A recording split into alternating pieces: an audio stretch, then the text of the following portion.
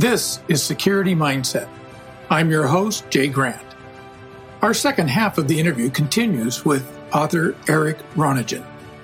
From The Inside Out, Eric was the last person to make it out of the South Tower on 9/11. He told us of his harrowing escape from the 71st floor of the North Tower and recounted his incredible experiences. Let's rejoin Eric where we left off. He has exited the South Tower building and was looking up from outside the South Tower when it began to collapse. So, Eric, I think that your picture on the front page, as you talk about it collapsing, why did you use that? I mean, it's a very interesting picture because, like the book, I think the book really puts you inside the building. And at this point, really brings you outside of the building, literally as the building is falling down. And that's the feeling I got. Yes, that photograph is special because that's Jim Usher's photograph. Jim Usher was with a firm that was doing this part of the security upgrade from the 93 bombing. And he and I became friends because we had to work together with what I was doing my first 5 years at the Port Authority.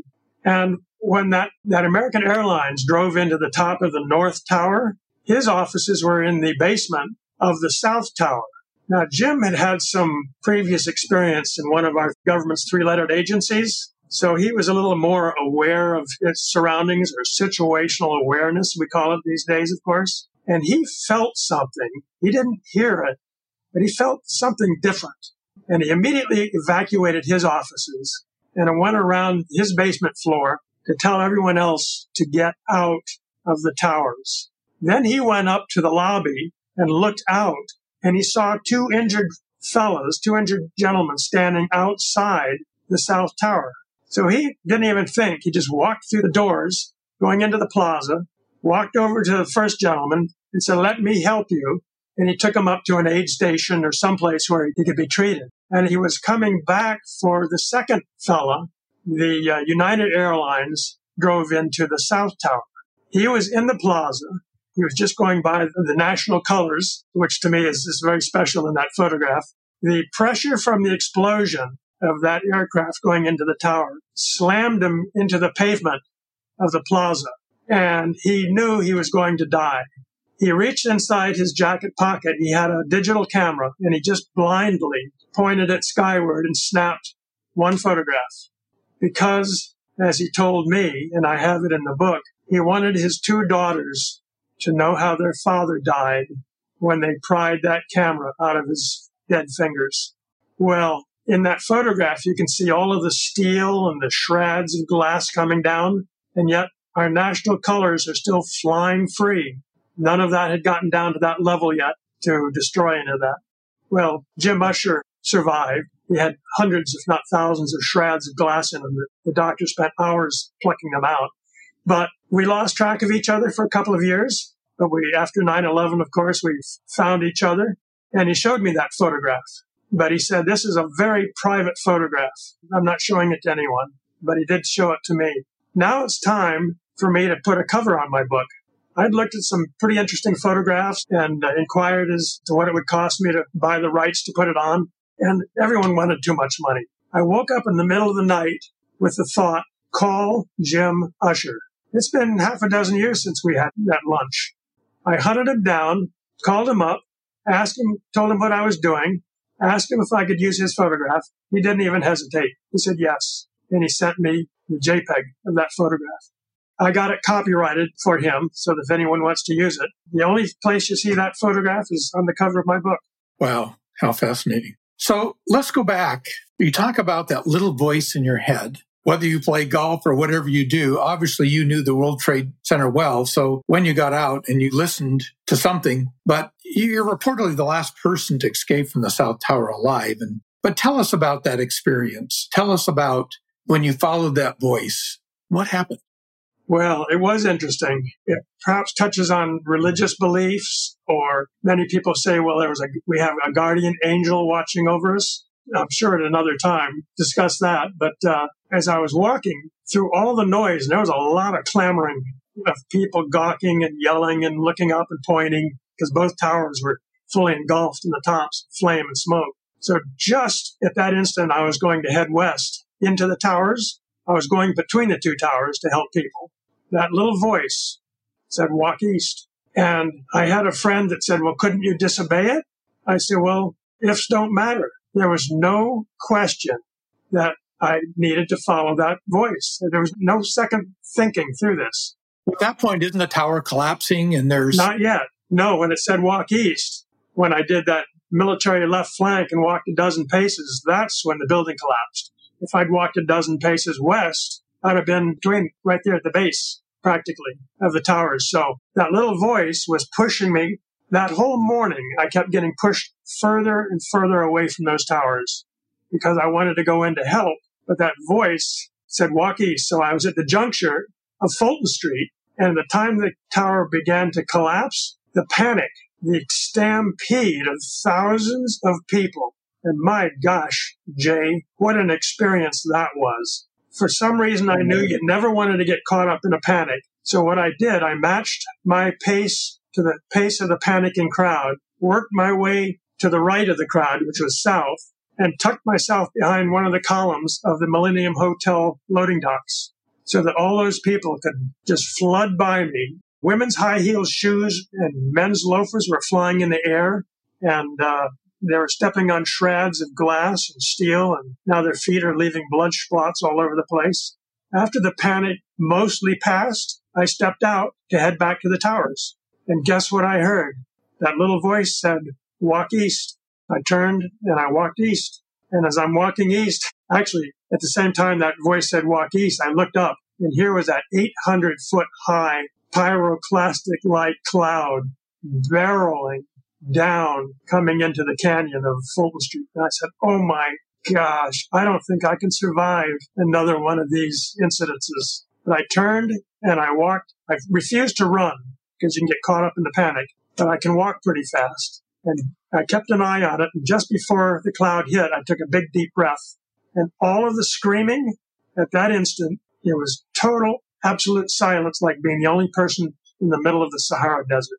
It was black. It was quiet. And all I could feel was the pressure of the cloud pushing me and the grit in that cloud just going over every part of my body that was exposed. And I walked east in pitch darkness. I could only go as far as I could go before I had to breathe. And it wasn't a mistake, but you know how it is when you have to breathe. You inhale. And that cloud was so thick, I inhaled all of that grit of pulverized concrete and sheetrock and whatnot in there. And my throat was clogged. My nasal passages were totally clogged. My ears were blocked and my eyes were frozen over. And so I thought, well, here we go. My time is almost up, but I kept walking east. When I walked as far as I could in that pitch darkness, my knees began to collapse. And I thought, okay, it's time to go. I'm going to leave on some unknown street in lower Manhattan. And there it was. And as my knees are beginning to buckle, just off to my right, and it turns out it was only a foot and a half away, it was a little fuzzy movement. It was different than the rest of the cloud moving. So I just willed myself to stand up, took a step towards that fuzzy movement, and it was a man opening the back door of a delicatessen. So I followed him in. The air was clean. We couldn't breathe, but the staff was passing out liquids. I took a bottle, I took 2 swallows, and I could breathe again. So I ingested an awful lot of that cloud. We'll be right back after this message. Hello, this is Jay Grant. I hope you're enjoying the podcast. The Morone 9/11 Center is truly working to make the world a safer place. We would like to invite authorities and government jurisdictions to take advantage of the 9/11 Center grant program that we have with the Atlas One Essential Notification Plan. It provides a trusted notification system you control to push out messaging from operational to crisis events to the individuals in your community. Notifications can be made jurisdiction-wide down to a small geofenced area.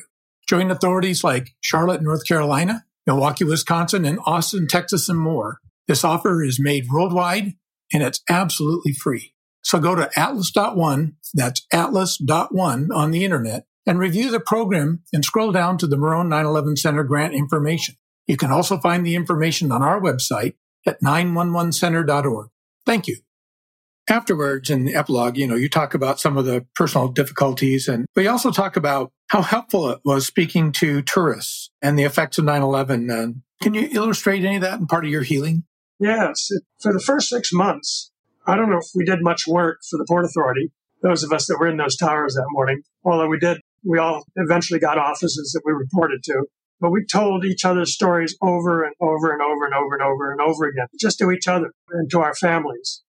I didn't have a lot of responsibilities for the first 3 years after 9/11, but they kept me employed, which was nice for me. So I'd go down to the World Trade Center site every day, along with one of my colleagues, Vic Guanera, who's also a character in the book. And after the cleanup and the recovery and the cleanup, a big fence was erected around the whole site. We did a lot of security surveys to sort of make work so that we could sort of justify our paychecks. But we saw tourists, thousands of tourists. And at first I was a little reticent and shy about walking up to strangers, as was Vic. But we finally took the mental step forward and walked up to a group of tourists and said, "May we answer any of your questions?" And that was the beginning of what was tremendously helpful for me, Jay, in talking about it, answering tourist questions. Not questions necessarily about my experience, because I didn't volunteer that unless someone directly asked me that question.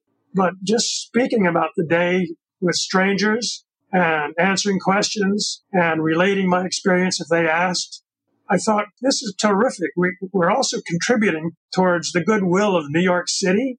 These are people from all over the world, countries I'd never heard of, have figured out how to get down to the World Trade Center to take a look at what happened that day. And now they've got someone, and I went down there every day. I'd spend a couple of hours answering people's questions.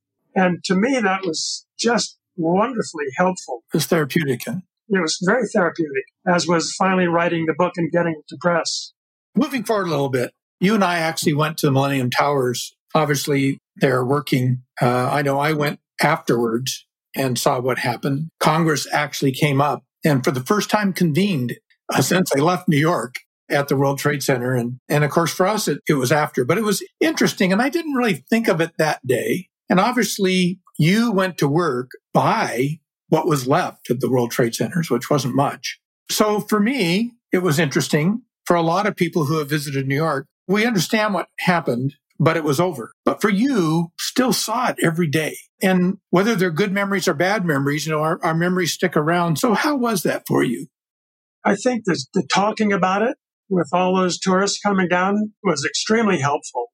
I didn't have some of the reactions that a number of our colleagues had. Some of them just couldn't deal with it. Some thought they sent people to their death. Others just refused to return to work for whatever reason. But I made a decision for myself almost immediately, seeing how people were reacting to this event. And my decision was that I was going to control myself, not allow the events of 9/11 to control me. I refused to succumb to emotionalism. I tried to fight through that and raise myself above that. Now, there are certain sounds that even today, for example, certain kinds of thunder or standing under a railroad trestle sound like the plane coming into the towers or the South Tower collapsing. And for some reason, that had an effect on me. And taking the train into Manhattan after 9/11, I could not stand on the train platform and let the trains go zooming by the platform. I had to back up, put my back to the trains, and hold on to the rail and just calm myself. I took a breath, let it out, tried to keep myself calm, quiet, balanced, steady. I did that every day. And after a number of years, I could face the trains coming in, and then I could step forward. I kept working at it. I kept working at it. I kept working at it. And today, and there were other incredible effects that were more difficult than that to get through, which in the epilogue, I do describe some of it. But I think I've drifted from the intent of your question. Well, no, that's fine. Maybe some other people might relate to it, obviously not in the same way, but a lot of people, maybe they can relate when it heights, get up to a tall building and they just have this innate fear, okay? And so maybe they can figure it. Now, again, you can't really compare the two, but the fact is that maybe they can relate it that way. They can. And many of the employees refused to go into a building that had an elevator. They would not work if they had to go up an elevator. many of our colleagues that refused to take a bus or drive over a bridge or through a tunnel. And I refused to allow that to be a part of my daily operation. I drove over bridges. I went through tunnels because if that's the case, then the enemy has won over me, over the individual.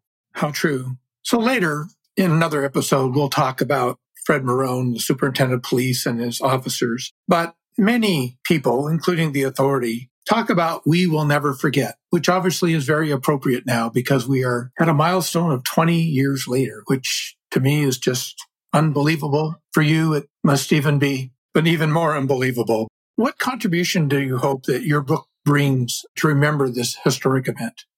Well, it's an interesting question. I haven't given it much thought. But if people that are interested in history or a segment of history, I think it gives a perspective of what took place with the people inside the tower and what they had to go through to get out. We heard so much the first dozen years post 9/11 about what we're doing to ramp up security in the nation and protect us. And that's fine and good from a political country perspective. But to me, what's important is what is the individual? How is the individual dealing with himself or herself? Because we're the ones that have to live through whatever the experience is. And that was one day. I think of all of our soldiers in Afghanistan and in Iraq and Vietnam and any place that they're sent to do their duty. They suit up every day, stepping out, knowing that they may not come back or come partially back. This was out of the blue. It lasted 102 minutes. And we have to live with it for the rest of our lives. But to me, it's from my perspective, our soldiers and our first responders, police and firemen and everyone that responds to not just 9/11, but they know what they're stepping into. So reading the book, I think, will give an interesting perspective of people go through from that day. And maybe if they can glean a little understanding of what it takes to keeping on moving forward. We can never give up trying to make right efforts to make progress. Well, Eric, I want to thank you for sharing those experiences. Even 20 years later, they just still must be right there.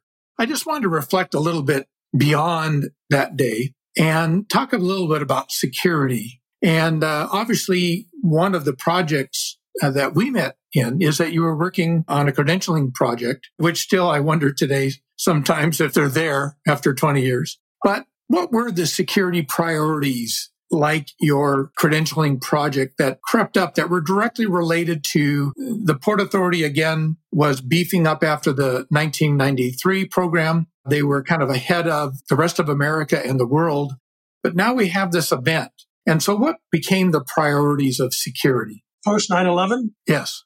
Shortly after 9/11, when we started finding our own offices and settling in, many of the port authorities around the country began calling up the Port Authority of New York and New Jersey, I guess because that's the largest agency in the country, is by state. And I use the term, the possessive term, even though I've been out 5.5 years because it was such a wonderful part of my life. They were asking us what we were doing to secure our facilities, the airports, the bridges, the tunnels, the trains, our buildings. And the Port Authority had just recently stood up the Office of Emergency Management, which I was transferred into from the Inspector General's office. And I was tasked with putting together meetings of all of the tri-state agencies of their security and police forces to discuss what it is and that we should be guarding and looking towards security-wise. The question was not, what kind of fencing are you putting in? And how are you improving your fences? Are you putting triple standard concertina on the top guard? No, that was not the question. The real question was, how are we securing our critical infrastructure against individuals that might prove risky or could cause damage? So I was asked to begin to put meetings together, which I did. And we had the heads of security of the Port Authority and various facilities. We had the heads of security for New Jersey Transit. We had the heads of security for Amtrak. And we had folks from Albany and folks from, where else? There were a lot of high-paying people in the room. For the people, though, that aren't familiar with the Port Authority of New York, obviously it's a port authority, but it's unlike almost any. It was established by Congress because of, I believe, it was World War I. But basically, they're a police department that has jurisdiction in 2 states. It's today a $9 billion plus authority. And I think part of what you're talking about, though, obviously, I think people think of the airports and the seaports, which obviously are controlled critical infrastructure, but there's so much infrastructure that they're responsible for, including the businesses like the World Trade Center, that is just open to the public.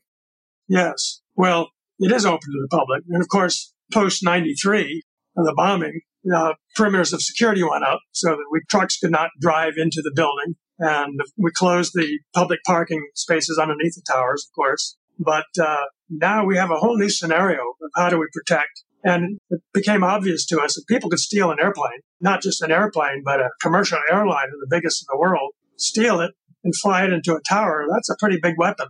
So I was attending all these meetings, and after about half a dozen meetings, which took over maybe 3 years, I was in the position to run the last meeting, and it was the last meeting because I came up with a solution and presented it to my director on how we could vet personnel to be safe and threat-free and credential them so that they could enter critical infrastructure. And that went around. We talked to all of the agencies, and everyone signed on to all of this. And that became, eventually, it took about 1.5 years to bring to fruition from concept. But it came on board. It was quite successful, and it's still in operation today. So this is when you stood up the personal assurance program to assure against the security assessments and actually vet people. We vetted people to the standards that we vetted contractors that required to enter any of the airports to do any kind of work. It was a TSA standard. In addition to that standard, I met with our Inspector General, and we got together and we increased the standards so that we tightened them up. And they became almost the de facto standard that everyone wanted to use, even TSA, because I worked with them at the beginning, and the FBI. They liked the program that I had developed. They liked the standards. And the Port Authority kept pushing back, wanting me to lower the standards, even after it was operational. We had a terrific standard of vetting that first the person had to prove that they were who they said they were by bringing very specific documentation. Once they passed that, then we did a background check, a rather comprehensive one, not one that the FBI would do if you wanted to get a top secret crypto or whatever. It was extensive enough to eliminate the people that may have had questionable motives for coming to work in critical infrastructure. It was widely received, and the FBI's terrorist screening center was so impressed with it. I went down to Vienna. They gave me a tour of their place, met with them and their lawyers, and they did a daily run on my entire database so that they could find people that were on any of the watch lists. I was rather pleased with how successful that program was.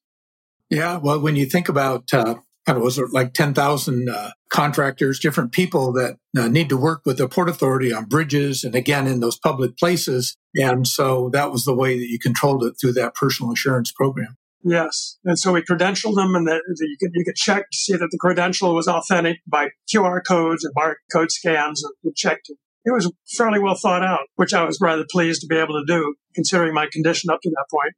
And I was directly involved in the Transportation Workers Identification Credential and helping author that.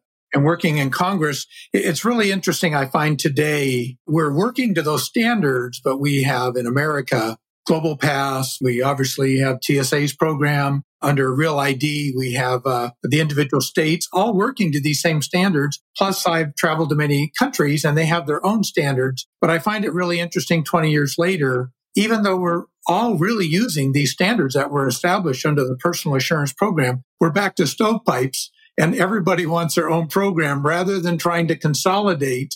I remember after 9/11, I not only had to get a top secret clearance from the Department of Defense, but one from Custom Border Protection. And they didn't have a single database. And they finally changed that. But it'd be really interesting if we could, 20 years later, start consolidating that information, because I think what was established by you and the Port Authority was this single standard.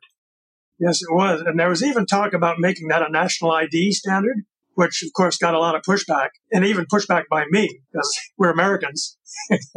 But to address your question earlier, to tie it into all of this, we will never forget. Well, we do, and that's normal.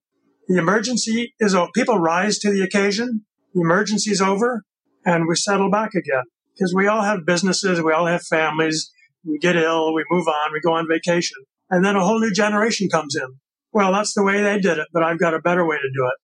But circumstances keep repeating themselves. And politicians and politics being what it is, I can understand people wanting to run their own show. So there are dozens and dozens of stovepipes. If we all cooperated with understanding towards a single goal that would benefit everyone, that'd be terrific. But the nature of people, especially people in politics and in power, from my perspective, mind you, it isn't going to happen. But I agree with you, and we should be a part of those folks from our perspective in the security industry. We know that we need to make this better. We can certainly run security at the airports a lot better than they're being run today. Well, again, I want to thank Eric O'Ronigan and Ronigan. It's not Irish. It's not Irish. I'm not Irish. That's a middle initial O. Oh, yes, I know. Yes, that's true. It does have a period after it. I thought it would be worth saying your middle initial because if someone's looking up the author, but From the Inside Out. And for all you security and law enforcement people, whether you were part of it or whether you were not born yet, I think you'd find this a fascinating book and I highly recommend. And Eric, once again, thank you very much for sharing your thoughts and what happened on that day. For many of us that were around, September 11th, 2001 is something we're not going to forget. And I hope that through the Morone 9/11 Center and through your book and other people's contributions, we can help them remember and lessons learned. Thank you, Eric. Jay, thanks so much. This has been a real privilege. Thank you. The Security Mindset Podcast is a production of the Morone 9/11 Center. Your host is Jay Grant. Production manager is Billy Durrett. Production coordinator is Lance Lindsay. This podcast session is sponsored by Atlas One. The Morone 9/11 Center is a nonprofit 501(c) organization. Contributions and sponsorships are greatly appreciated, as is identifying the Morone 9/11 Center as your charity of choice on the Amazon Smile program. For additional information and more podcast productions as they become available, visit us at 911center.org/podcast. This is Billy Durrett. We thank you for listening and your gracious support.